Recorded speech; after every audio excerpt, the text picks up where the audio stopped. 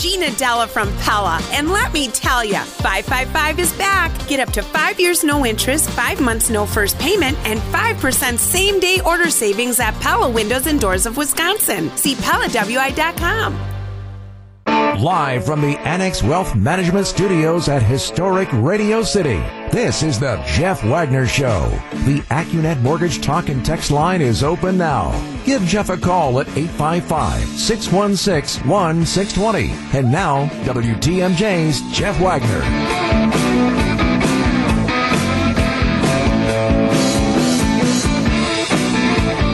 Good afternoon, Wisconsin. Welcome to the show. So glad to have you with us. All right. This is one of those moments, and I think we probably all have them, but it kind of demonstrates where, especially if you're going to be in the media, maybe you need to think before you ask a particular question or open your mouth. We were talking yesterday about the Emmy show, which almost nobody watched, and partly because all the shows that won Emmys are shows that pretty much nobody saw, because in many respects they're no longer on broadcast TV. If you want to watch The Crown, which is this long, I think it's had been on 4 seasons right now, and it depicts the life of Queen Elizabeth. You have to, and it's a very good show. It's slow, but it's a very good show. But you have to have Netflix to watch that. If you want to watch Ted Lasso, which is, I'm told, is a great show, I've never seen it because I do not have Apple TV. So unless you have one of these streaming services, you miss a lot of these things. But in any event, what happened is after the Emmys, and Gillian Anderson won an Emmy for her performance, her portrayal as Margaret Thatcher in the most recent season of The Crown. Margaret Thatcher, of course, was the long-serving Prime Minister of Great Britain, particularly during the Reagan years. So that's what it goes back. So anyhow, you've got Gillian Anderson, who did an excellent job portraying Margaret Thatcher. She wins an Emmy Award. So after you get the Emmy Awards, what they do is they have a press conference. So the award winners are there, and they're fielding questions from the press, and people are asking about the role and things like that. And at one point in time, there is a journalist/reporter who has been identified as a woman named Tanya Hart of something called the American Urban Radio Network. All right. She says, all right, so she wants to wade in. She says, congratulations. Now, this is to Gillian Anderson, who's won the Emmy for portrayal of Margaret Thatcher. Congratulations. I love you on this show. So just to kind of continue with the whole Margaret Thatcher thing, first question is, if you've talked to her about this role at all. And secondly, why do you think it has taken America so long to get a female leader, when all these other countries look at what Margaret did in the UK? But let's leave the first question aside for a minute. First question is, have you talked to Margaret Thatcher about this role? Well, there is this awkward pause because, well, Margaret Thatcher passed away in 2013 at the age of 87. So now Gillian Anderson, I give her a lot of credit. She just kind of, instead of making the reporter feel dumb, because if you ever say there are no dumb questions, that's not true. This is a uniquely dumb question because she said, no, I haven't had a chance to talk to Mrs. Thatcher about this because Margaret Thatcher died in 2013. She died 8 years ago. Not going to be able to do this. And then the reporter just kind of blasts on. Actually, Gillian Anderson was extremely classy when she handled this. But for everybody that says that there's no such thing as a dumb question, well, all right. The fact that you didn't know that Margaret Thatcher was dead, that would classify as a dumb question. And it was interesting on the coverage of this, many of the stories didn't even identify who the reporter was, which to me was, how can you tell this story without identifying who the reporter was? And if it was somebody from Newsmax or somebody from Fox News that had done this, that would be the headline in the New York Times and the Washington Post. Oh, the Fox News reporter doesn't realize that Margaret Thatcher is dead. Well, yes, Margaret Thatcher died in 2013. So there are occasionally dumb questions, and there was certainly one asked the other day. All right, let us get started. As we discussed yesterday, the southern border is out of control. And it's been an issue for years. But during the Trump administration, the border problems decreased because, whether Donald Trump was talking about building a wall or whatever, which I always thought, a physical wall never made any sort of sense. But there was no question that Donald Trump, committed a lot of resources to saying, okay, we're going to stop the tide of people illegally entering this country. There is no question that Joe Biden has reversed that. Joe Biden, during the campaign and subsequently, has been under a lot of pressure from some of his base to essentially open the borders. And so even though Biden won't come out and say we've got open borders, Joe Biden has been sending a message that, okay, if you come to this country, you are going to be allowed to stay. That's at least the perception that people in several countries have had. And as a result, what you have seen is this huge influx of people, and in this particular case, it's from Haiti. People who are pouring in through Mexico with the idea that if they get into the United States, they are not going to be sent back. Now, this is a problem in many respects. First of all, what a lot of people, what they do to get into to get to the United States is they make deals with these cartels and with human traffickers and things like that. So, in some respects, this is encouraging, these very nefarious operatives to take people along. Secondly, they get to the United States, and even though the United States says, no, we're not going to take you in, they believe that the United States isn't going to send us back. And I'm looking at interview after interview. People are saying, well, Joe Biden, I understand Joe Biden says it's illegal, but, that's not what we really think he means. So you've had this situation over the last couple weeks in particular where the border has gotten absolutely out of control.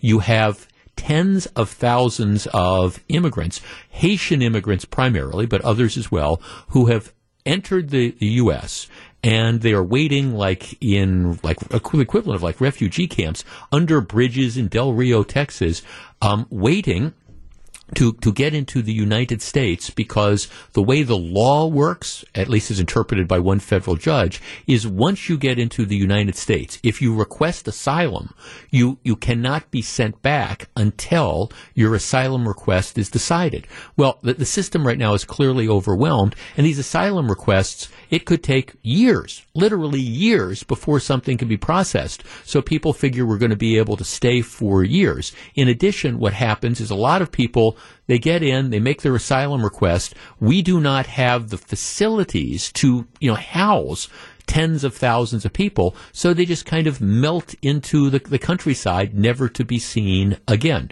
So it's an absolute and total mess that is going on there. So it's gotten so bad that what Biden has now started to do is they've started to say, okay, because of the COVID emergency, we're going to go back to something Trump was doing, and we're going to start rounding up some of these Haitian immigrants, and what we're going to do is we're putting them on airplanes and we're going to send them back. Now, I don't know that they have enough airplanes to make this work, but it has in fact been a problem, and it's a huge problem down at the border.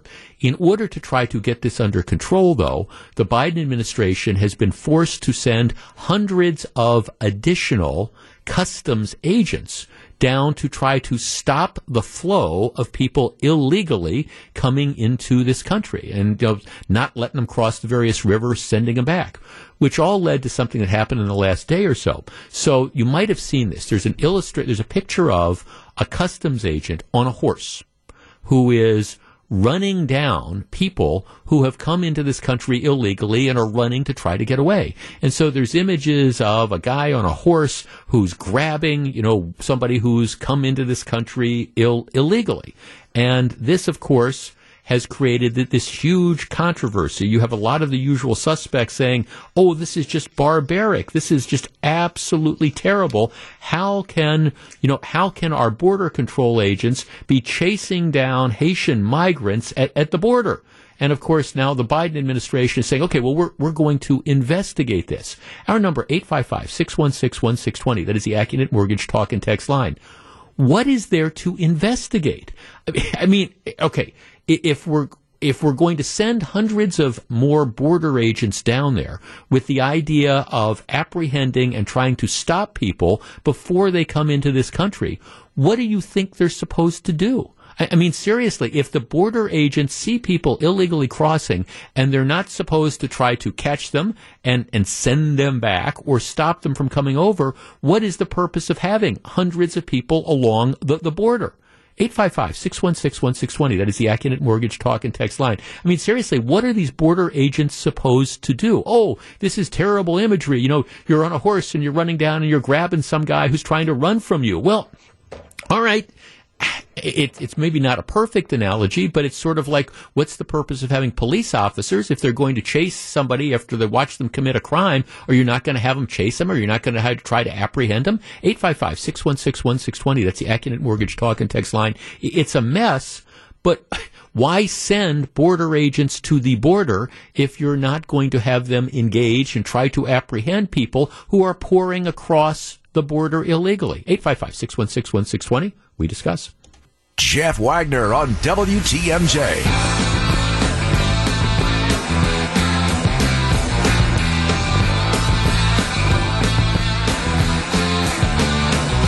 Here's the way the New York Times describes this. So if we all agree the border is out of control, you have thousands and thousands and thousands of Haitian immigrants who are pouring over, hoping to be granted asylum to stay in this country essentially forever, because the way the law works right now, as interpreted by one federal judge, is you really can't send people back.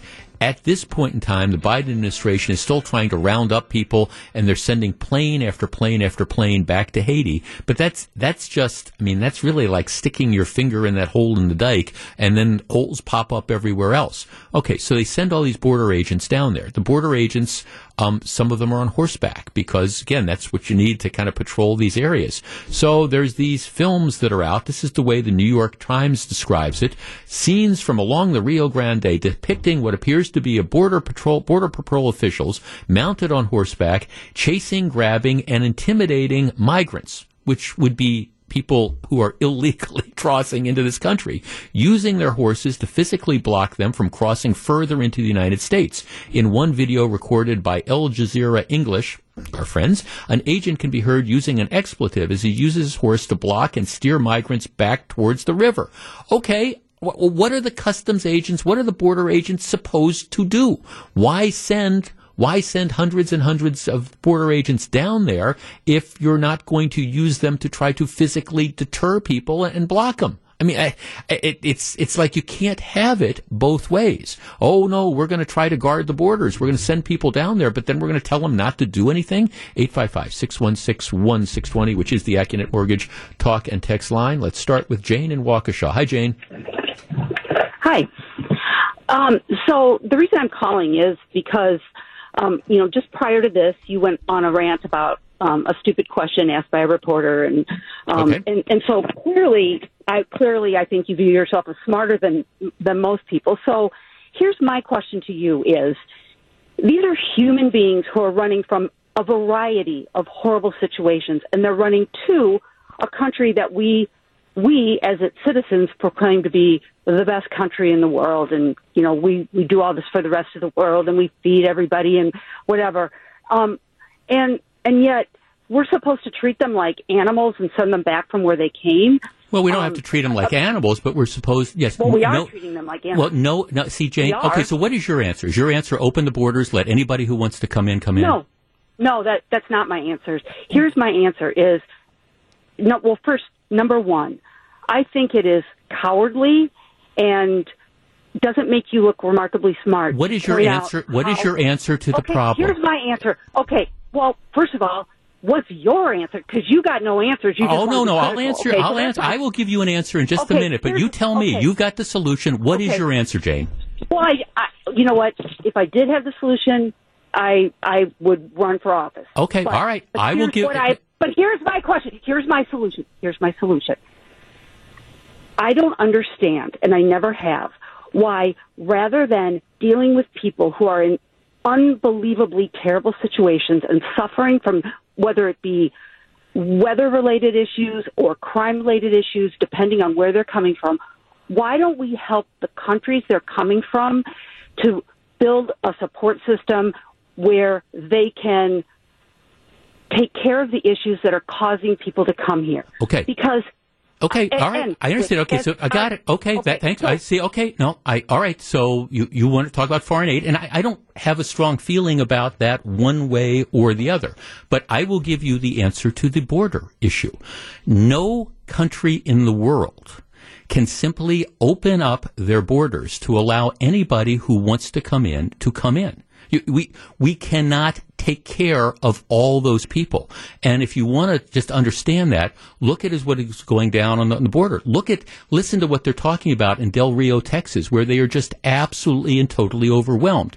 We have rules with regard to immigration. As a matter of fact, the Biden administration has just upped the number of refugees for next year to 125,000, which is going to include a lot of people from Afghanistan. And it's going to include some people from Haiti and some people from Mexico and some people from other places.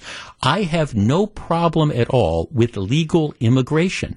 There are ways that you can come into this country legally. You can make the applications. But simply saying we're looking for a better life, and look, I respect that, but what we're going to do is we're going to show up at the United States and we're going to expect to be admitted. We're going to then expect the United States to provide the social network that's going to take care of all these people.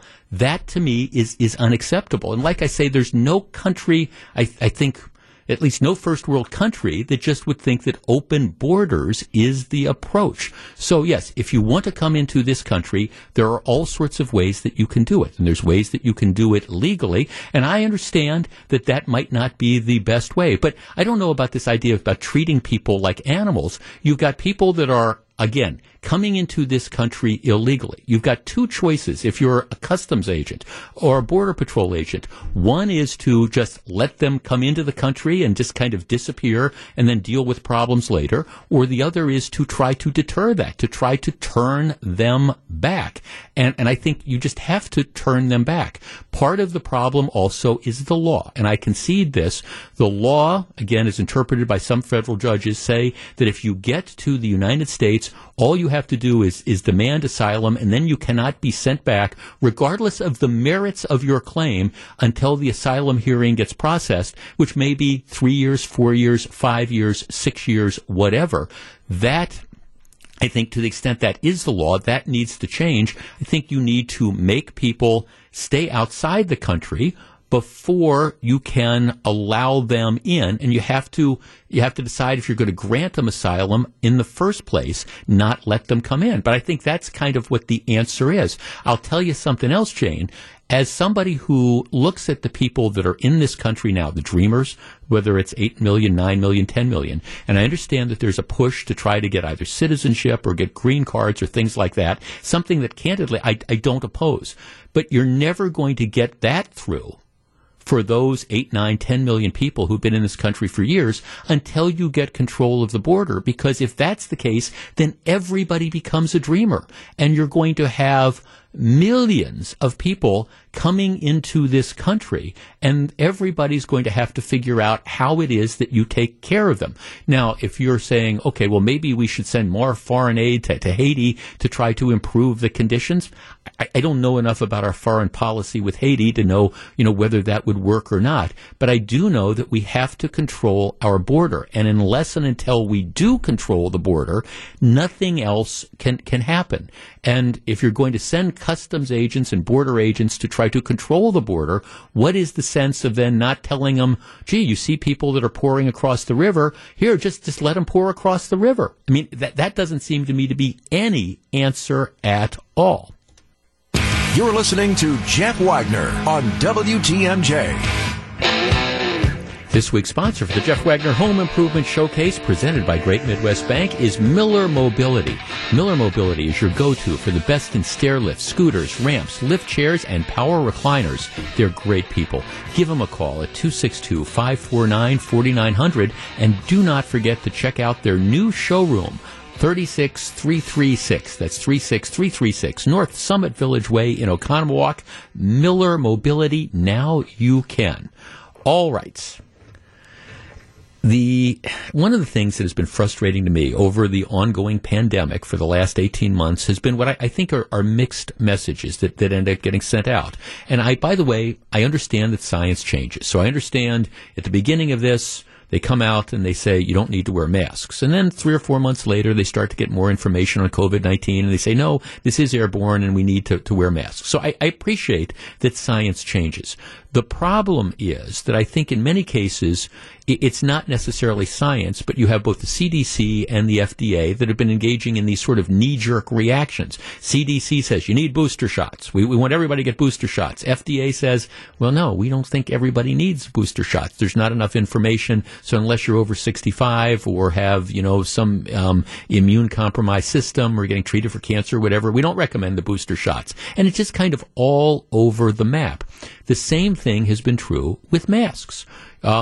We were told that after, the vaccinations came out and people started getting vaccinated, we were told the recommendation was, hey, if you're fully vaccinated, there is no need to wear a mask indoors.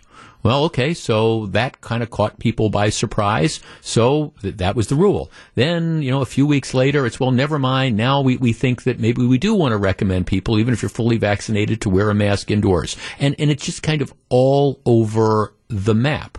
So as a result of that, you have different communities that are reacting in different ways. San Francisco has been one of the most, I think I would be fair to say, aggressive communities, not surprised given its liberal orientation, one of the most aggressive communities in clamping down on people's travel and people's conduct during the course of the pandemic. And San Francisco has a very, very aggressive mask rule. Regardless of whether you are vaccinated or not, if you are inside in San Francisco, inside any building that's open to the public, the rule is that you wear a mask. Now, there is an exception to that, and the exception is if you are actively eating or drinking. You don't have to wear a mask because you can't actively either eat or drink. You can't drink when you've got the mask on. Now, the health order, and I have it in front of me, says that individuals can take off their masks while actively eating or drinking. It goes on to say that people should be seated at a table or positioned at a stationary counter or place while eating or drinking. Those requirements apply to movie theaters, live entertainment venues, in addition to indoor dining, and are supposed to be followed by all San Franciscans regardless of vaccination status. So the idea is, this is the rule.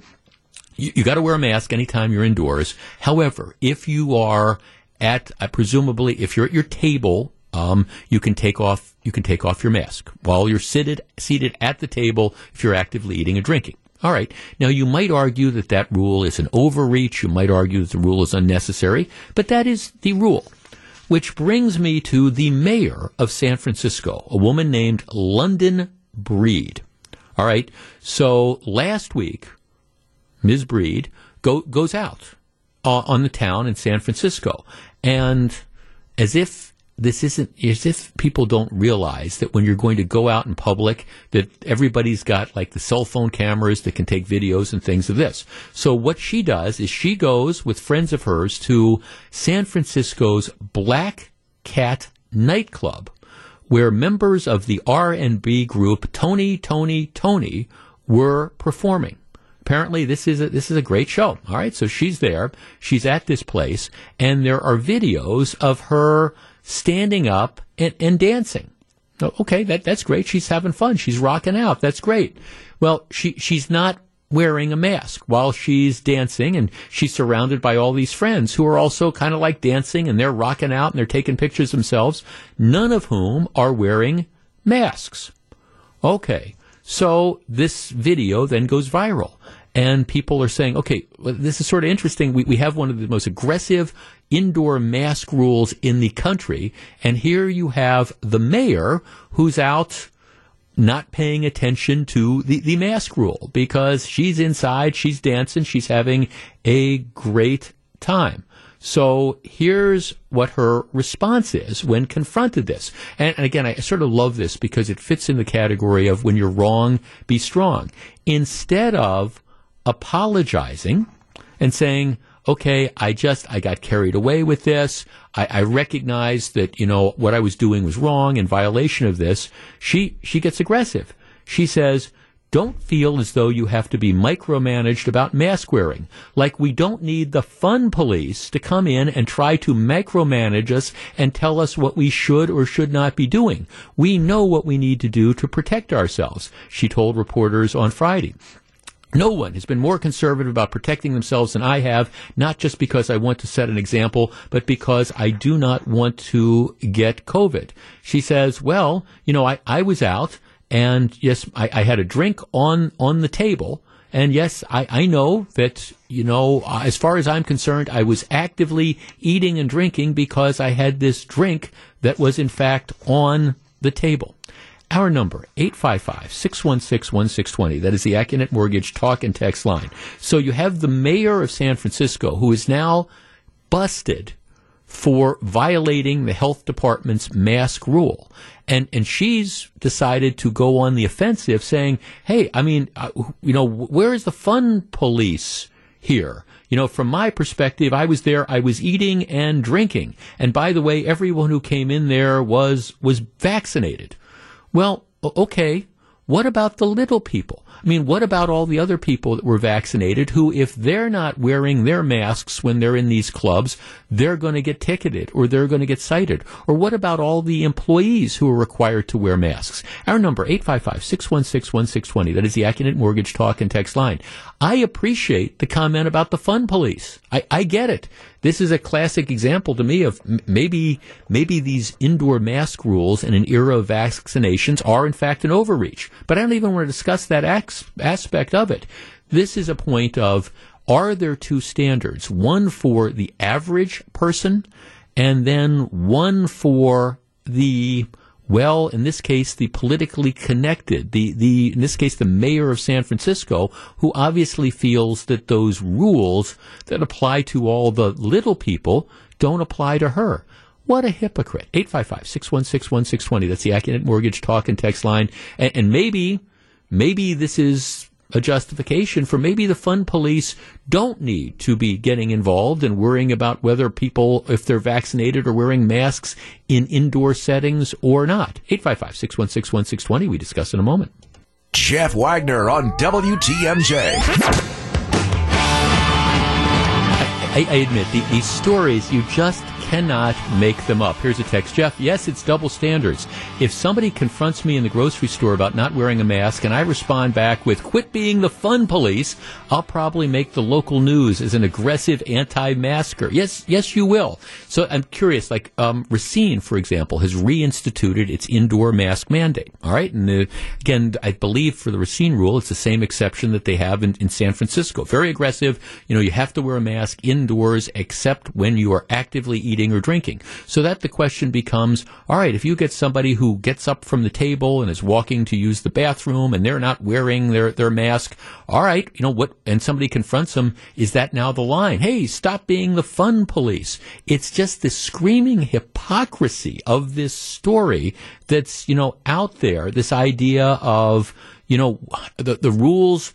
The rules apply to the let them eat cake folks, the little people, but they don't necessarily apply to us. And what's so amazing to me about this story is the arrogance of some of these elected officials and some of these elitists, in this case liberals, that there's no shame at this at all. Instead of simply saying, I made a mistake. I was at this club. I was with my friends. We'd had a couple drinks. We were eating and stuff. The music was great. We got up and we started dancing. And you know what? We should have been wearing our masks. I'm sorry, and I'm going to try to do better next time. Which is the way, if you handle that, well, then you make it kind of a one-day story because, yeah, you're sort of a hypocrite because you're not following those rules, but at least they're acknowledging that these are the rules that your administration has put in place, and we all make mistakes, okay? I get that. But it's amazing that this is not the response that the mayor of San Francisco takes. It's the aggressive, when you're wrong, be strong.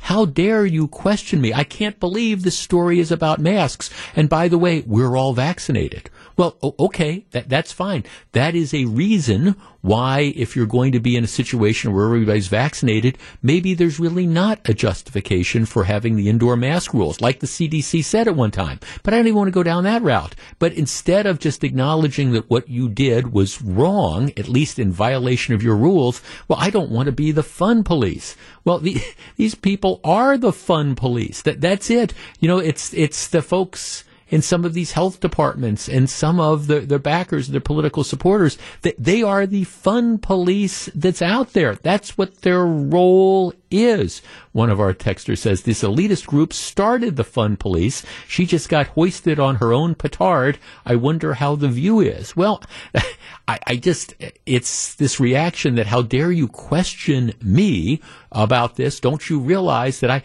I take precautions? I'm vaccinated. All my friends were vaccinated. Yeah, we were just out there having a good time.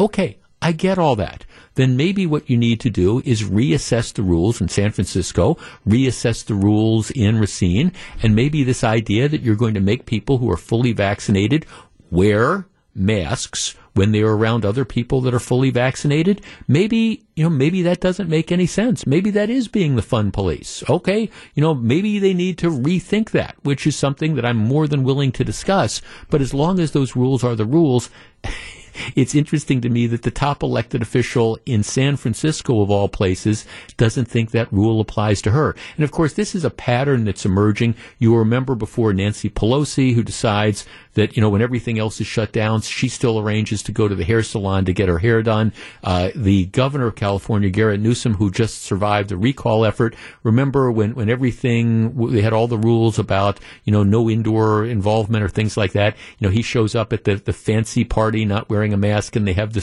special dinners. It's just the screaming hypocrisy of all this that makes you just want to absolutely bang your head on the wall and go, where are these double standards and why aren't people held accountable for them? The fun police indeed. I'm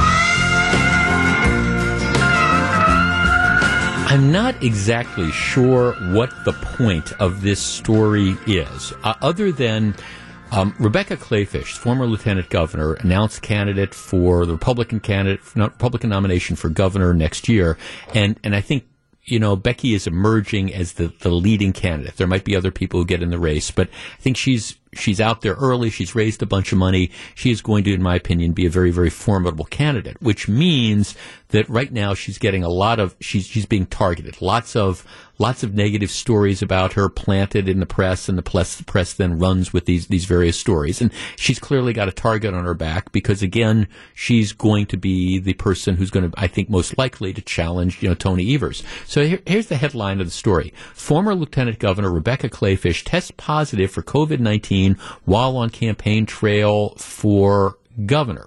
Well, okay. Rebecca Clayfish has been vaccinated. She's actually a colon cancer survivor. She was vaccinated last spring, apparently, and she's out campaigning and she's meeting people and she's talking to folks. And apparently she was exposed to somebody who I guess had COVID at a church event in northwestern Wisconsin on September 12th. And then she learned of her exposure 4 days later, took a test, got a positive result on Friday, and is apparently feeling well. I don't get the idea that she's getting any major symptoms, but she's doing what you're supposed to do when you test positive for COVID. Now the story in the paper says Clayfish does not traditionally wear a mask when speaking to groups or glad-handing with supporters. So I guess I don't know what the point of that is. Is it to try to suggest that she's somehow being irresponsible when she's out there and meeting people? Well, my argument would be, look, here you have somebody, and you're out there, you're meeting people, you're living life, and you are campaigning. You've taken the precaution of getting yourself vaccinated. This idea that, okay, is there an implication that she did something wrong about this? And if so, my argument would be no. She's doing everything that's right. She's there. She got herself vaccinated. Now, apparently, she's tested positive for COVID, so she will hopefully come through this with flying colors. Maybe when she's eligible for the booster vaccine, she's going to get it. But this idea that, well, she's now tested positive while on the campaign trail for governor, at some point in time, people are going to have to get out. They're going to interact. If this was a situation where she had not been vaccinated, then I guess I understand the point of the story. Maybe the point of the story is, here's somebody else who made the decision not to get vaccinated, and look, this is, what happened to them. In this particular case, though, she's done everything right. She's ended up getting vaccinated herself, and she's still one of these breakthrough cases. So is this something that somebody would suggest, well, that Becky Clayfish did something wrong? Don't think so. I think it's more like, here's the bottom line. We do realize that vaccinations are the way out of this mess, but you recognize that vaccinations aren't going to be perfect, and that's maybe a reason why you end up needing booster shots. So, yes, Becky Clayfish tests positive for COVID while on the campaign trail for governor. She's vaccinated. Maybe some people are going to look at that and use that as a justification for not getting vaccinated. I hope that's not the case, but clearly in the mainstream media, Becca Clayfish has a target on her back, and anything that she does, any spin that can be put on things that she says, and anything that, I don't know, you have people out there that can use to possibly try to question her judgment or whatever, that's going to happen. In this particular case, just don't see it. Hope she gets better soon. And I guess it is a reminder to all of us that, COVID is still out there, even for people who have been vaccinated. Live from the Annex Wealth Management Studios at historic Radio City, this is the Jeff Wagner Show. And now, WTMJ's Jeff Wagner. Good afternoon, Wisconsin. Welcome back to the show. We were out to dinner with some friends, and so I missed the first quarter or so of the Packers game, and it sounds like I didn't miss anything there. I turned on the radio as we were leaving the restaurant, and the Packers were driving for the first touchdown, but they were behind 7-0. And it was a bleak first half. I did not see the game last week. We were on our way back from Europe, but it was kind of bleak, and the first half was not very good either. The offense scored some points, but they kind of turned it around. You still don't know what this team is, and I think maybe that's one of the interesting things. They go out to San Francisco on next Sunday night, and boy, you have no idea what team is going to show up, and is the offense as good as it looked during the second half last night? Is the defense as bad as it looked during the first half last night against Detroit? Just have no clue, and difficult to get a handle on how good this team is. I was also flipping back and forth because you had the Packers game on, and of course there was the Brewers playing the St. Louis Cardinals. Brewers still, their magic number is still 3, which is any combination of St. Louis losses and Brewers wins, and then the Brewers win the Central Division. Now the Brewers are going to win the Central Division because they're 10.5 games ahead, but St. Louis has won 9 games in a row. They're getting hot at the right time. Wayne Larrivee, the voice of the Green Bay Packers, always says that it's not necessarily who you play, it's when they play them. And St. Louis is certainly rounding into form, and yeah, they could be very, very formidable. Hopefully, I'm going to the baseball game tonight with a friend of mine who is a St. Louis Cardinals fan. Hopefully the Brewers will be able to win tonight, win tomorrow, win on Thursday, and then just kind of get ready to get themselves all set up for the playoffs. But fun time to be a Wisconsin sports fan, no question about it. All right. When we have talked about COVID vaccine mandates in the past, we have typically talked about them from the perspective of adults. Should the government require people to get vaccinated? Should the government require people, if you want to fly on an airplane, you have to be vaccinated? Should the government essentially say to healthcare agencies, if your employees are not vaccinated, we're not going to give you federal money, which essentially means you're going to have to shut down. But we've talked about it from the perspective of grown-ups, adults, who then get a chance to make that decision. Hey, if you're somebody who doesn't, for whatever reason, want to get vaccinated, you're told, well, you're going to lose your job. Well, at least you get to make that decision. All right? It's always been from the perspective of adults. But what about kids? Now, I bring this up from 2 things. First of all, the announcement today by Pfizer that says that they have a vaccine that they believe is safe and effective to give to children between the ages of 5 and 11. It's essentially the same dose that grown-ups get, but it's only a third. So it's a third result. But they say, hey, look, we've done all these testings with this testing, and we believe that it is effective. They say, at the same time, the same sort of complications that can occur in adults, we're also finding occurs in kids 5 to 11. Most common side effects are pain or swelling at the injection site, headache, chills, muscle aches, fatigue, and fever. But so they say, it's going to be, expect, whatever happens to grown-ups, expect it to happen to the kids as well. So they anticipate that by Halloween, they're going to have approval to do it on an emergency basis, to give out the Pfizer vaccine on an emergency basis. Right now, we know for kids older than 11, there's already the vaccine that's available and has, in fact, been approved. Well, here's what I want to discuss. Out in L.A., which is the second largest public school system in the country, the LA School Board has just voted to require all students, as a condition of being able to attend public school, all students age 12 and up must be fully vaccinated. Those who take part in sports and other extracurricular activities should have taken both shots by the end of October. Other students have until December 19th. All right. New York City school system has mandated vaccinations for student athletes, but not for everyone else. So now that presumably over the course of the next couple of weeks, you're going to have the Pfizer vaccine approved for children as young as 5. And already you've got the approval for people ages 12 to 18. I want to talk to you about mandatory vaccinations for kids. Our number, 855-616-1620. That is the Acunet Mortgage talk and text line.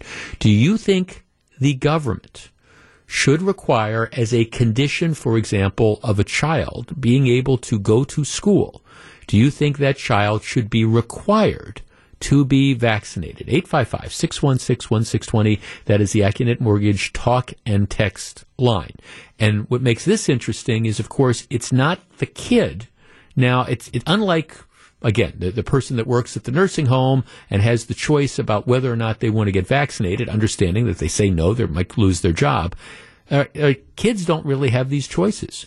So it's up to the parents to make that decision. Should the government require children who want to attend public schools to be vaccinated? Is there really enough of a justification for this, given the fact that while kids can get COVID and that kids can get sick from COVID, typically there is not, you don't have the emergency rooms and the hospitals that are filled up with 11-year-olds because of COVID. Does it happen occasionally? Yes, it does.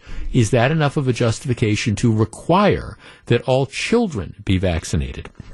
855-616-1620. We discuss.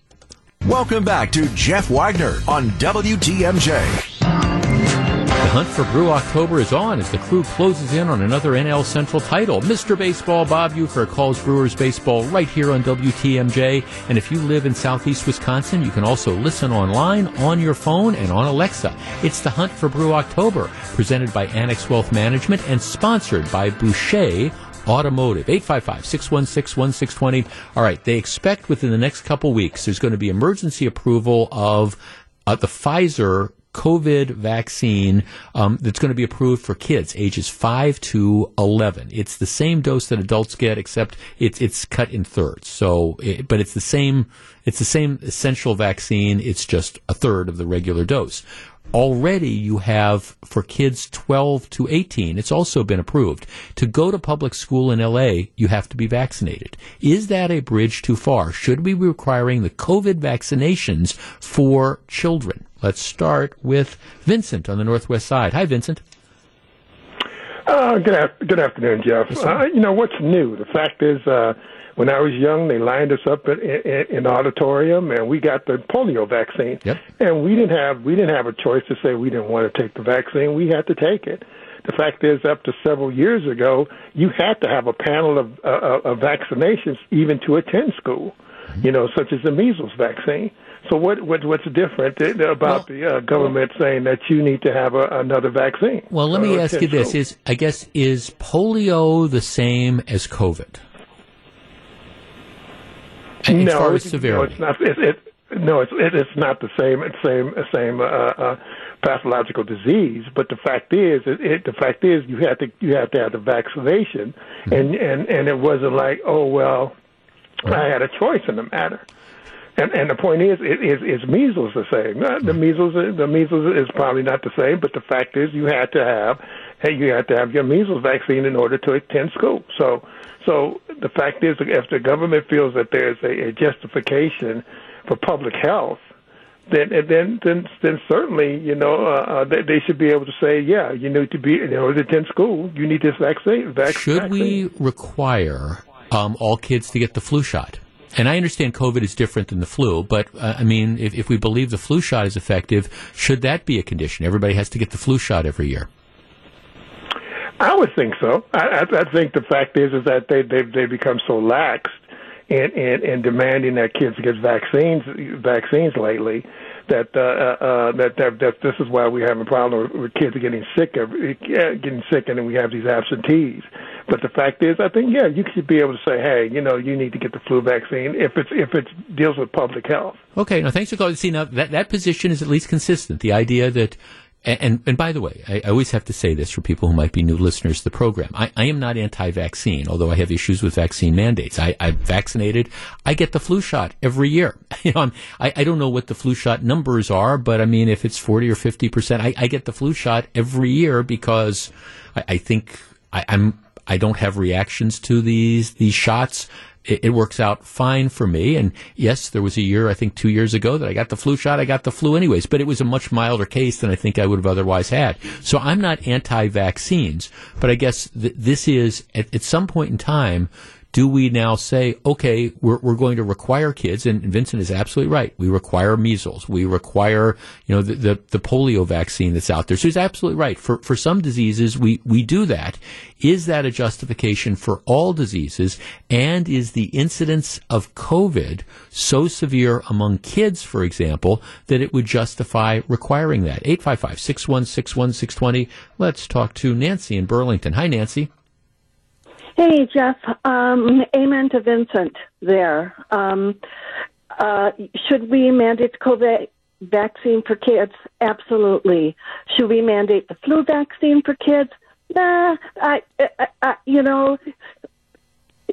Why not? I'm curious. Why not? Well, because flu is dangerous. Flu is dangerous to kids who have asthma. Flu is dangerous to grandma and grandpa. COVID is different. COVID causes this inflammatory process in the body that can kill children, and I want to see the schools back open and safe. I want to see my granddaughters vaccinated. They're 11 and under. I'm so excited about that. The pneumonia vaccine, I heard Carol Kane talking about it the other day. Oh, I had the pneumonia vaccine. Oh, I still got pneumonia 3 times anyway. Okay, it's pneumococcal. It's streptococcus pneumonia. You might have had different pneumonias. But, Grandpa spent 6 days. My husband spent 6 days at Lakeland last year. Mandated for kids. I was so upset in church on Sunday.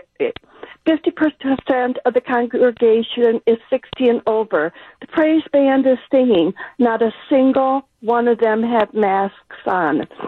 I went up and I talked to them. Okay, I'm an old RN.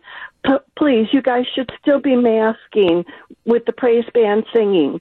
If not for you, for the kids in the congregation. We are a selfish, self-centered society. And I agree with Vincent. We lined up. We got our measles vaccines. We got our polio vaccines. I don't get it. I don't get this society. Okay, thanks for calling, Nancy. I appreciate the perspective. 855-616-1620, which is the AccuNet Mortgage talk and text line. See, now part of the thing that goes in is there's always a balancing. We don't require kids to get the flu shot because even though children who get the flu, can have adverse reactions, I think the argument would be, in general, you get the flu, and yes, you can end up dead from the flu. And I appreciate COVID's not the flu, but we make this balancing that, look, nobody wants to get the flu, but if you get the flu, in most cases, you're going to be sick for a couple days and then you're going to recover. So we make the balancing saying we're not going to require people to get this particular vaccine because the likelihood that somebody's going to get really, really sick and end up in the emergency room or end up dead is not, there's not a great likelihood to it. So the government isn't going to require you to do it. On the other hand, I get it. Polio, debilitating disease if you get it. So I understand where there was that rationale. Measles, I'm a big believer that people should be vaccinated against measles because, again, especially with adults who haven't been vaccinated, you get measles and it can be a very bad thing. On the other hand, measles, I understand, it was a very typical childhood disease for most people. Remember back in the day, they used to, I'm told, have measles parties where one kid gets measles, you bring all the other kids over, so everybody gets measles, then you get immunity and you get past it. So it's always that balancing. And I guess the question for me is, with COVID, given the fact that, yes, it is true that children in some rare cases can have extremely bad reactions, is that enough justification to say to all kids that you're going to have this vaccine? 855-616-1620. Is COVID, the COVID vaccine, is it closer to polio or is it closer to the flu shot? Or should we just simply say you need to be inoculated against everything? We continue the conversation in a moment. Jeff Wagner on WTMJ. See, I think some of this conversation takes the eye off what is the important thing. And to me, the most important thing to get out of this pandemic is to figure out a way to get more adults vaccinated. And when, for example, the Los Angeles School Board says we're going to mandate kids get it, it in many respects creates a diversion. I mean, here's the numbers. I pulled out, let's follow the science, I pulled out the number from the Centers for Disease Control. Okay, and these are the numbers from hospitals across the country. And what they say is between March of 2020, when this all really hit the fan, and late August of 2021. So I don't have the last couple weeks, but essentially that period of time, people under the age of 18 have accounted for less than 2% of the hospitalizations due to COVID-19. A total of 3,649 children between that period of time. Some children do get very sick, and more than 420 have died in the United States. But the overwhelming majority of those with severe illnesses have been adults. And that is a trend that has been borne out in many parts of the world. And scientists, I'm looking at some of these studies, they're starting to do the research, and they feel that in the case of kids, what's happening is that you've got the innate response that kids have, kind of that natural immune response that's there. So, I mean, I understand that the number of kids that are probably going to get sick might increase a little bit as the more and more adults get vaccinated. But my point on this is, look, if I had a 12-year-old, I would encourage them to get vaccinated. I would. I think, though, that this is one of these things where the government mandating kids get vaccinated for COVID, because I do believe COVID, while it's not the flu, COVID is also not polio. And I think by getting this, by saying, okay, we're going to mandate, as a condition of going to public school, you have to get your kid vaccinated, I think that is a distraction that creates this other fight that diverts us from where we really need to be paying more attention, which is, how can we convince more and more adults to get vaccinated? Because just looking at the science and looking at the raw numbers, the reality is that's where the overriding problem is. That's where the majority of the people who are hospitalized are coming from. It's not kids. It's adults, even though we've got vaccinations that are available. So I think you have to pick your battles. At some point in time, if I were king, I would say, look, if you're a parent and you want to get your kid vaccinated, go with God. It makes sense to me. Talk to your pediatrician. Make that decision. Should the government be telling people that, okay, you have to have your 12-year-old vaccinated or else they can't go to school? I just think that is a distraction. That is picking a fight which we're not in a position to fight that particular battle now. We should be fighting the battle of figuring out how we can get more people who are vulnerable, how we can get more people who statistically are more likely to end up in the emergency rooms or in the hospitals or in the morgue if they get COVID. How can we figure out a way to get them vaccinated? Jeff Wagner on WTMJ. The school year is officially underway, and all kids deserve a safe space to reach age-appropriate milestones and overcome developmental challenges. Please join our very own Gene Miller from WTMJ all month to help raise money for Penfield Children's Center in Milwaukee. To learn more about how you can help and about the mission of Penfield Children's Center, go to WTMJ.com. WTMJ Cares is sponsored by Gruber Law Offices. One call. That is all. All right. Interesting development. Joe Biden he's getting slammed on all sides. And as I was pointing out yesterday, it's been just an awful several days for the Biden administration. Everything's kind of blowing up his face. You had the stock market meltdown that occurred yesterday. You have the complete cluster that is going on at the border. And it's very clear that I think President Biden owns this. This would not have been happening if Donald Trump was the president. But Biden has sent, at best, mixed messages about whether or not people who come and show up at the border are going to be allowed to stay. And now you have this huge crisis that is going on, and there's no easy answer because we've let this particular problem go out that occur. On Friday afternoon, you had the Biden administration acknowledge that this drone strike that they did in Afghanistan to presumably, for retribution from the suicide bombing, well, it ended up killing seven people who were not associated with terrorists at all, including women and children. So you had that story that was going on. You had the report coming out about how France, which is one of our historical allies, France was extremely upset because the U.S. went behind the back of the French government and essentially cut them out of a submarine deal. I mean, I talked about this a little bit yesterday, but it's kind of interesting. France had cut a $9 billion deal to sell all these submarines to non-nuclear powered submarines to Australia. Australia is taking, even though they're not a member of NATO, Australia is taking a greater role in sort of watching China in like the China Sea and things like that. So Australia wanted submarines, and they cut this deal with France. But what France was going to do is they were going to sell them non-nuclear submarines. Well, these older technology submarines don't have the range that a nuclear submarine has. They're much easier to detect, et cetera, et cetera. So Australia decided they want to get nuclear submarines. So they cut a deal with the United States, and the United States is now going to sell them nuclear submarines. Well, the issue to me isn't, should the United States sell them nuclear submarines? That's all well and good, because I think it's in everybody's interest for one of our major allies, Australia, to have these state-of-the-art submarines, especially if the idea is to try to keep China under control. The problem, though, is that Biden did it behind the back of the French. I mean, they just completely and totally pulled the rug out from under the French government, who thought they had this, big, enormous contract to build and provide Australia with submarines. And then it turns out that, again, the Biden administration was negotiating with Australia behind the back of our allies.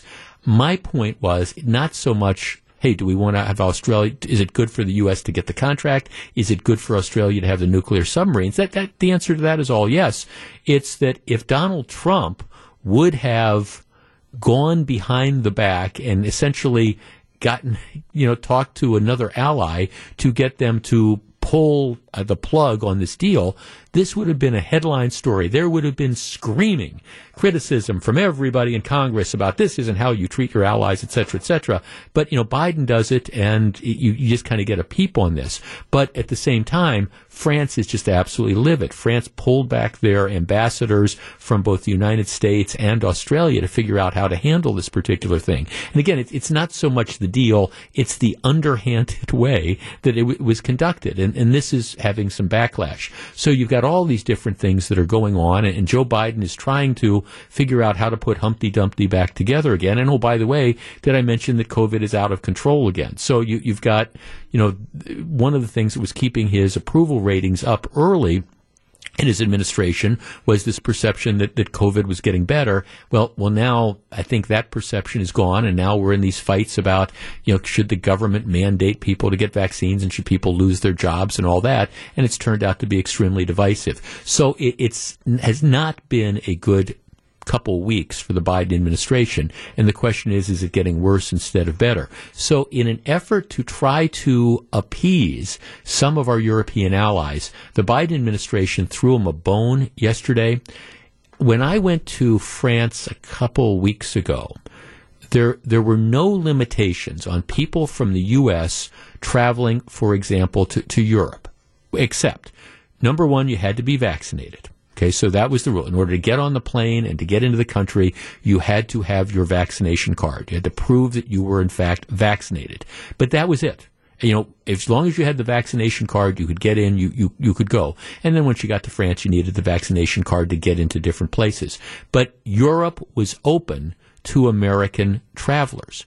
In contrast, the United States has not been open to European travelers. So there was no sort of reciprocity at all. If you were somebody in France who wanted to come and vacation in the U.S., you were not allowed to do that, even if you had been vaccinated. Same thing applies to Spain. Same thing applies to Italy. And this had created a huge rift among the European nations going, well, wait a second. We're open. We're allowing Americans. And in many cases, depending on where you're coming from in America, there might be a higher incidence of COVID than there is in our particular country. But as long as you're vaccinated, we're going to allow you to come in, but you're not reciprocating. And the Biden administration had suggested about 3 months ago that they were going to lift this, but they never got around to doing it until, I believe, yesterday. They finally said, okay, well, effective November, we're going to allow people from Europe who are fully vaccinated to travel on non-essential business, meaning vacation travelers and stuff. And there are throwing a bone to people in Europe. This is something, in my opinion, that they should have done long ago. I mean, the concern I don't think we should have is whether or not people who are vaccinated come in from Europe. Our concern should be perhaps, I don't know, what's going on with thousands of people who are pouring in through the southern border who aren't vaccinated and might not get vaccinated. The vaccinated travel is different. The one other thing that the U.S. has that the European countries do not have is that in order to get back into the country, so let's say you're in France. In order to get back into the country, not only do you have to prove that you are vaccinated, but you also have to prove that you have received a COVID test within 72 hours and that test has turned up negative, which is why we came back a week ago Sunday. So on that Friday, everybody in my group had to get a COVID test, and everybody, turned out negative. But, they check that coming back in. So the United States, even though in some cases we're arguably in a worse position on COVID than a lot of European countries, we're still putting in all these requirements in order to travel and get back in the country that Europe doesn't have. This has been a real criticism from European countries about the Biden administration. They're finally starting to relax that. Whether it's going to be enough to make Europe, I don't know, less unhappy is a different story. And I just find this all ironic because for 4 years we heard about how, Europe hated Trump and Trump was a clown and Trump was all this and Trump was all that, and we're so welcoming for Biden. Well, if you read between the lines, a lot of European countries aren't very happy with Joe Biden. Not that you'd necessarily know that from the tone of some of the coverage. When we come back, you want fries with that? I'll explain. You're listening to Jeff Wagner on WTMJ. So I was at dinner last night, and I was talking to the owner of the restaurant, and I said, well, how are things going? I said, because this particular restaurant, whenever I drive by, it seems to be very busy. It was very busy last night on a Monday night. And she told me, we're doing fine. We've got the customers back, but the problem is, just like everybody else, we cannot find help. So that's the biggest challenge is finding servers and finding cooks and finding the bus persons and all that. She said it's an ongoing struggle, and we pay above market wage, but it is very, very difficult to get people to work. And she said that's not new. You see this problem all over. And this isn't what I would describe as a fine dining establishment. It's even worse in fast food restaurants. The estimates are that there's about 10 million job openings in the United States, and roughly about 1 out of 6 are in the leisure and hospitality section that includes food service workers. So it's just these restaurants are really struggling, and that problem is more acute than ever in the fast food places. There's a story that I'm looking at in the Washington Post from the other day, and it's talking to operators of fast food franchises, McDonald's, Chick-fil-A, the various burger doodles from all across the country. And what they're saying is, first of all, they cannot find people to work. A lot of them, had to scale back during COVID. What happened is a lot of people decided, hey, I don't want to work over a hot grill. I'd rather go work somewhere else, and jobs are plentiful for these, sort of comparable things. If you're making $9 an hour, grilling burgers or flipping burgers, you can go make $9 or $10 an hour across the street, and maybe it's a more desirable sort of thing. So you've got that's going on, that people just are leaving, and they're not coming back, and they cannot be replaced. So one of the things that at least you're seeing now that is a trend that might become a permanent thing is more and more of these fast food restaurants that close their interior dining during the pandemic because, okay, we don't want people sitting close quarters or things like that. Well, the original thought was, okay, they're going to start opening these up again. But even in some of the places that have opened up the interior dining, now they're closing them again because they don't have enough people to maintain this. So at least the premise that this story has, and I think there's some merit to it, is that moving forward, that the whole scope of fast food restaurants, not fine dining restaurants, but fast food restaurants, may in fact change. And the estimates are, moving forward, a majority, maybe even a super majority of these restaurants are going to get rid of the interior dining areas. They're going to go to drive-through exclusively. Because what they find is, number one, you need fewer people if you're running a drive-through than you do if you have like the people actually coming into the restaurant. So you need fewer people. It's easier to get the food processed. It's easier to get done if you don't have also the counter service. Plus, so you can do more with fewer folks. Our number, 855-616-1620. That is the Accunet Mortgage talk and text line. I think this is going to be one of the changes that's come as a result of the pandemic. I'm not arguing that every fast food restaurant everywhere is going to do away with the in-person counter service, but I think this is the wave of the future. And I think for more and more people, if you're going to want to go through if you're going to want to go to the burger doodle, what you're going to have to do is you're going to have to recognize that you're getting it to take out, and you're going to eat it in your car or find a public park or someplace like that, somewhere else where you can eat it. 855-616-1620. That is the Accunet Mortgage talk and text line.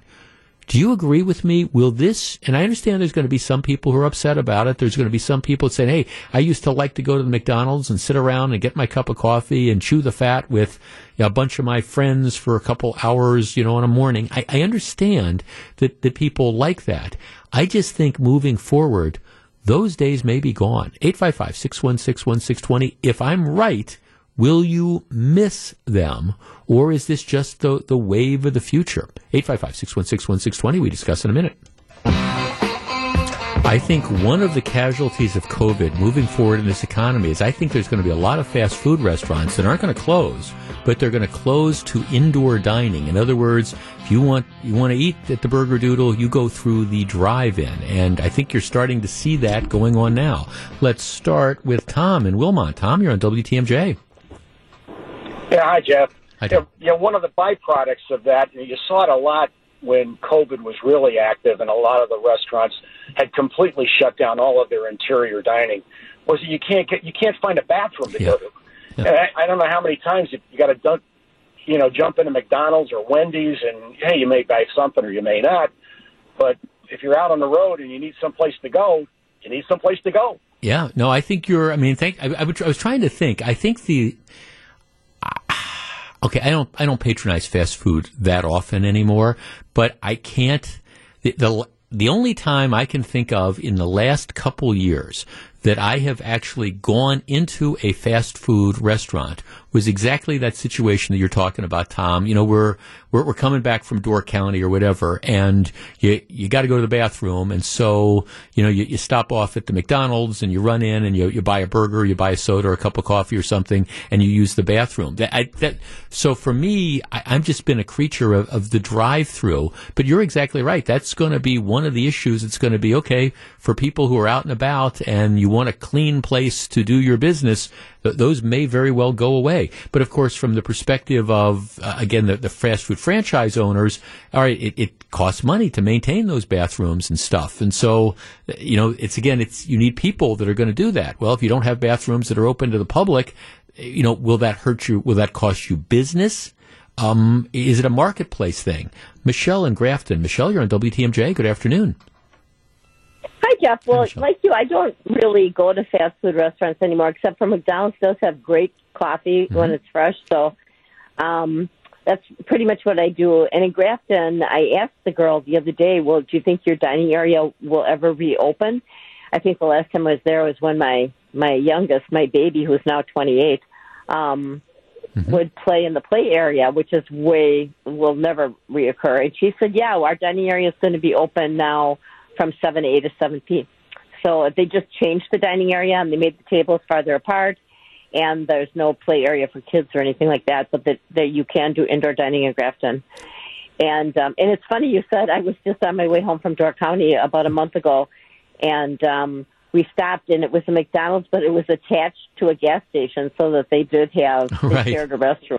Right. No. I mean, it's a huge issue. No question. Jeff, I had this happen to me twice last week. I walked up to the entrance of the fast food restaurant, and there was a written sign stating no inside service due to not enough employees. This happened at two different establishments. Yeah, I think.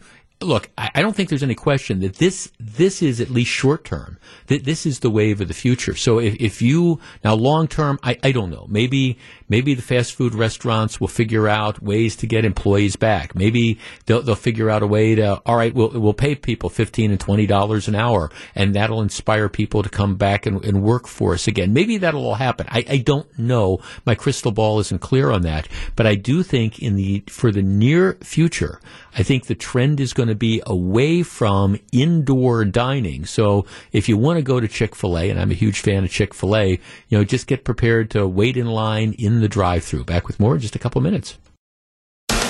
Live from the Annex Wealth Management Studios at historic Radio City, this is the Jeff Wagner Show. And now, WTMJ's Jeff Wagner.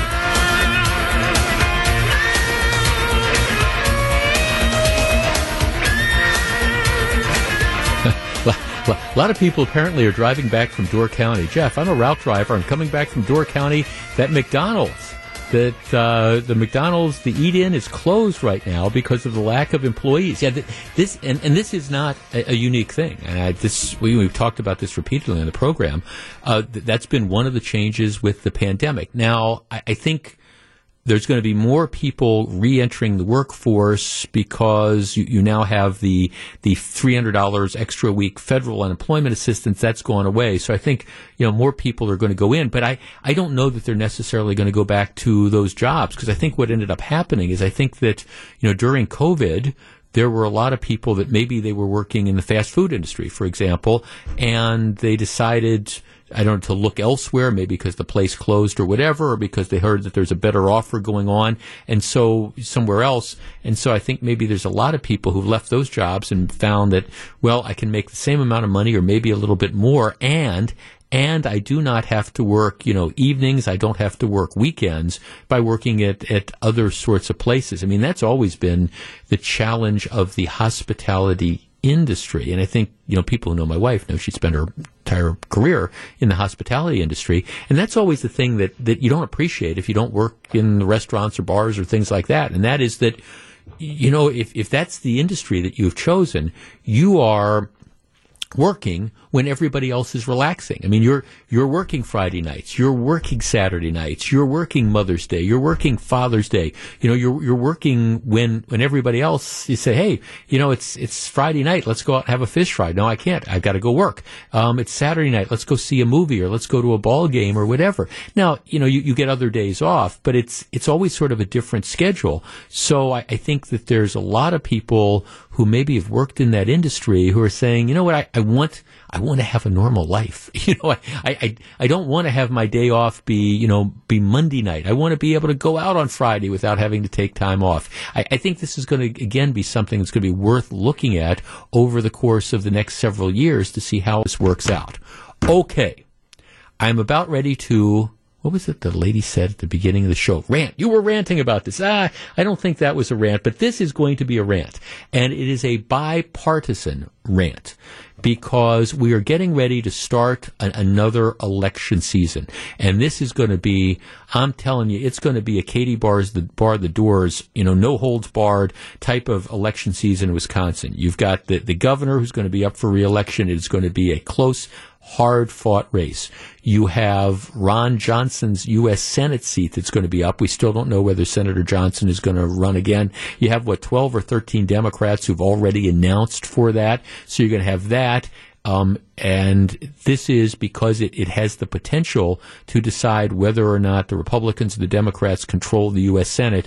There is just going to be a ton of money that is poured into this. You're going to have, again, all the congressional seats that are up. And Ron Kind, who is the congressman from the La Crosse area, he's stepping down. So that's going to be an open seat. So, you know, that's going to be a free-for-all. You've got the mayor of the city of Milwaukee, Tom Barrett, will be confirmed to be the ambassador to Luxembourg at some point in time, and then you're going to have a special election, and my guess is you're going to have at least 15 people that run for that. I'm serious. I think that's going to be it. And in order to fund all these different campaigns, one of the things that you need, and some people are independently wealthy, but most people need they need campaign donations.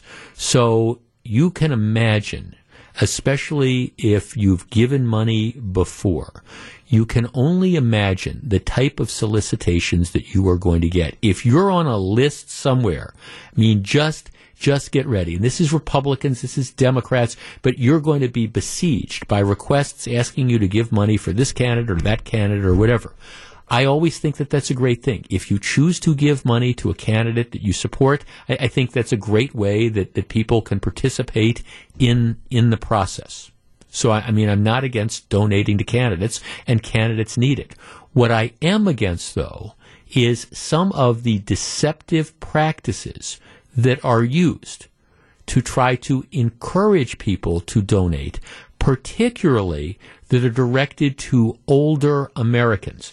Now, if you look at the numbers, what you see is a large percentage of campaign donations come from older Americans. Not necessarily the biggest donations, but, regular donations.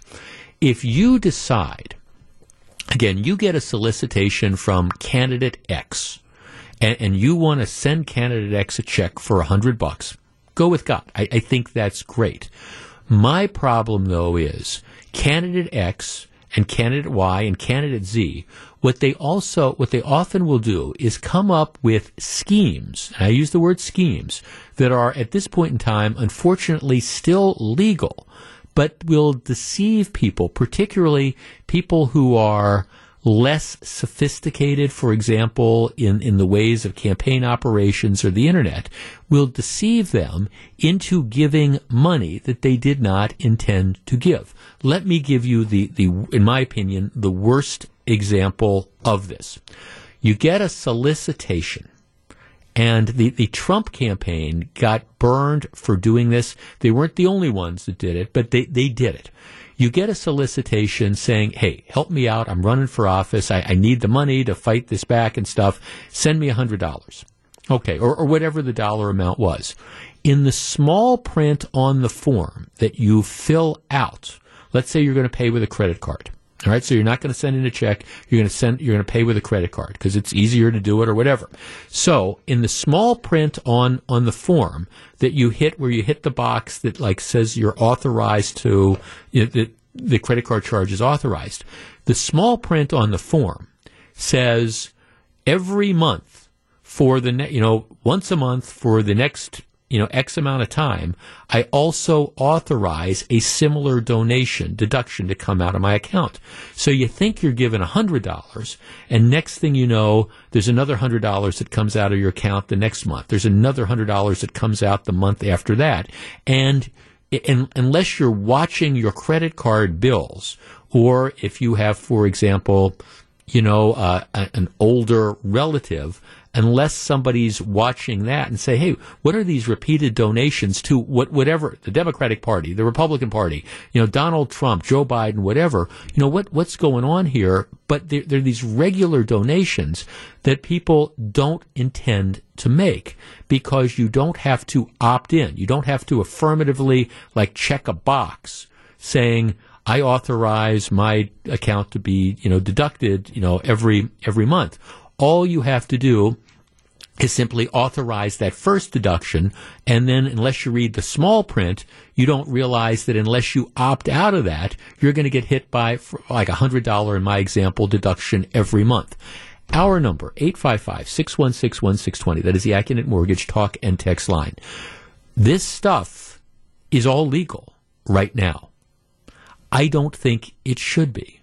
And I think, and I'm not one of these guys that believes in over government regulation, but I think these tactics, are designed to deceive people. They are designed to take advantage of some of our most vulnerable people who think again, hey, I think I'm donating $50 to the Wagner campaign. I wanted to donate the $50 to the Wagner campaign. Seems like a great guy. But they didn't realize that because they didn't read the small print, they're actually going to be donating $50 to the Wagner campaign for the next 8 or 9 months.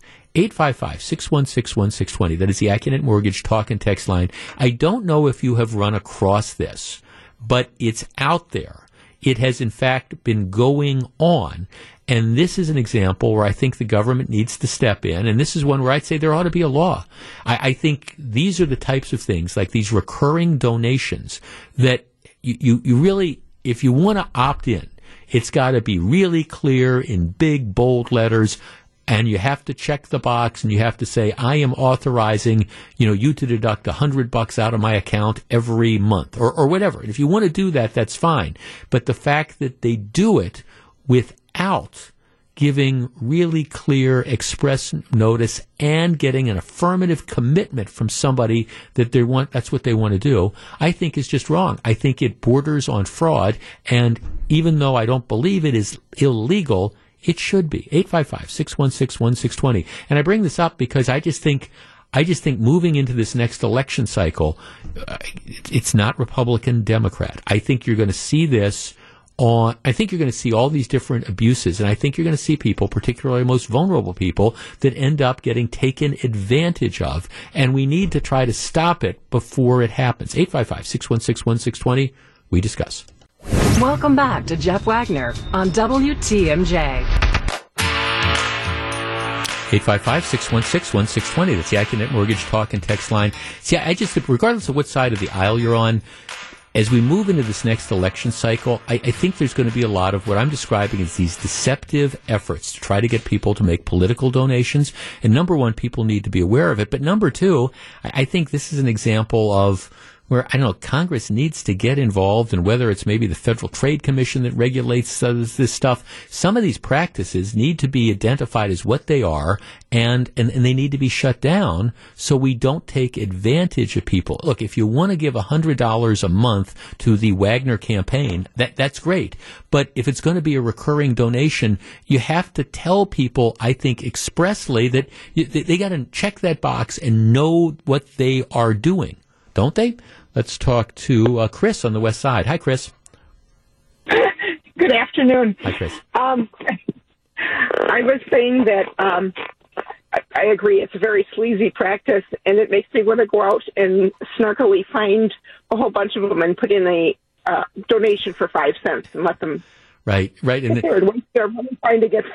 Yeah, and let them try to process that. It's just thanks for the call, Chris. I'm sorry your cell phone's breaking up a little bit. It's just it's flat out sleazy. And what happens is, for example, the Trump, and I'm trying not to make this political because both sides do it, but this was a tactic that the Trump campaign used extensively. And ultimately what happened is they ended up having to refund a lot of money to donors when, who discovered that, hey, I intended to give $50. I didn't intend to give, $500 over 10 months. And what happened a lot of times is it was a tactic that was specifically used towards seniors who were more likely to be deceived. Don't get me wrong. I'm not suggesting this because you're a senior citizen that you're automatically, not going to understand what's going on. But this was a tactic, and there's a story in the New York Times. Matter of fact, one of our texters are making, reference to this that talked about how, it was particularly targeted at people who might not be as internet savvy and things like that. And it was their kids that found out, gee, Dad, you don't have a lot of money to begin with. Why are there these recurring deductions? And then you go back and it turns out that that's not what the intent was, but it kind of gets lost because there's a lot of people, let's face it, who don't go through their credit card bills with a fine-tooth comb. Now, you should. I'm not saying you shouldn't, but that's just what the reality is. Jeff, I have experienced this tactic related to my mother. We told the national political party who was behind it to stop, and they never did. We eventually had to get her a new credit card and request from her credit card company refunds for the unauthorized transactions after our notification date. I eventually filed a complaint with the FEC, that's the Federal Elections Commission, against the national political party. Yeah, that's it. Jeff, the New York Times had a good article about this problem. It did. People thought they were making a one-time donation, didn't realize that they were authorizing periodic automatic payments. Some people were bilked out of thousands of dollars. I know that sounds, difficult to believe. That people have to read the fine print. And I get it. Look, this is a recovering lawyer talking to you. I understand that people need to read the fine print, but at the same time, all right, this thing comes out, you think you're doing the right thing, hey, this is a great thing. I want to give $100 to my political candidate of choice. I think it's a great thing. You don't necessarily think that they're your candidate or the people raising funds for him or her are going to be developing this kind of sleazy backdoor way to scam you, and yes, I use that word advisedly, scam you out of more than that $100 than you choose to give. So this is one where I think you have political parties, Republicans and Democrats, everybody should be able to get behind some really pro-consumer legislation to stop people from being taken advantage of. The other point and the other cautionary tale that comes from this conversation is when you get these solicitations, particularly these solicitations that come over the internet, be careful. Not saying don't give money if you want to give money. Not saying don't provide your credit card information and allow there to be a draw against it. But make sure you read what you are doing and make sure you understand that, okay, maybe I got to read the small print to make sure that this $100 donation doesn't turn into a $100 donation that's going to come out of my account on the 15th of every month. This is Jeff Wagner. Welcome back to Jeff Wagner on WTMJ. This week's sponsor for the Jeff Wagner Home Improvement Showcase presented by Great Midwest Bank is Miller Mobility. Miller Mobility is your go-to for the best in stair lifts, scooters, ramps, lift chairs, and power recliners. Give them a call at 262-549-4900. And don't forget to check out their new showroom at 36336 North Summit Village Way in Oconomowoc. Miller Mobility. Now you can. Great people. Absolutely great people. All right. We learned this the hard way in Milwaukee. Remember when they were talking about the streetcar, Tom's Trolley Folly, which my guess is once Tom Barrett leaves town, my guess is a lot of the input for expanding this is going to kind of disappear. But remember, we had these streetcar numbers that claimed there was going to be all this ridership. And it was based on the fact that people were going to pay $1 to ride. Well, we've never charged anything to ride. In the first couple months, when it was free, the ridership exceeded what was projected. But of course, that was because it was free. And I think everybody acknowledges that these ridership numbers for Tom's Trolley Folly were never realistic. It was never anything that we were never going to meet those numbers if we did what we were supposed to do, which is to charge. Yeah, yes, you did have months where when it was free and it was a novelty and you had people, hey, let's just ride this for fun and we'll hop on it. But that's not where the projections came from. They were based on people paying. If people, if the numbers were, if it had been presented that, okay, this is how many people are going to ride for free, it would be one thing. So the estates were completely bogus. Again, completely and totally bogus because, again, they were based on people charging, and if they charged, we wouldn't get anywhere near those numbers. Well, as part of this new infrastructure package that's trying to get that some people are trying to ram through Congress, there's all these mass transit construction projects that are out there, and there's all these ridership numbers that are being thrown around. Story in the Wall Street Journal today. Well, the headline is, transportation projects often rely on optimistic forecasts. Ridership projections can be used to justify spending millions of dollars of infrastructure, but then it goes on to say how these ridership projections almost never pan out. A Federal Transit Administration survey of 27 recent public transit projects that opened between 2007 and 2015 found that the average one overstated ridership by about 21% within 2 years after opening. That was an improvement over previous years. Projects that opened between 1990 and 2002 overestimated ridership by an average of 77%. The bottom line of this story is when you see these numbers that are thrown around about, hey, if we spend all this money, these are going to be the ridership things. Historically, statistically, those numbers are almost always bogus. The latest example of that is this bus rapid transit line that they're talking about, spending all this money to save 7 or 8 minutes on a bus line that's going to run from the lakefront out to Frederick. And you hear these huge projections. Well, if we do this, this is going to increase the numbers. Just like the numbers for Tom's Trolley Folly were bogus, just like the majority of these other ridership number figures are bogus, that's another one that's going to be bogus. But we don't learn from this. Maybe at some point in time we can wake up. Okay, when we come back, let's find out what Eric and Melissa have on their minds for Wisconsin's Afternoon News. Please stick around.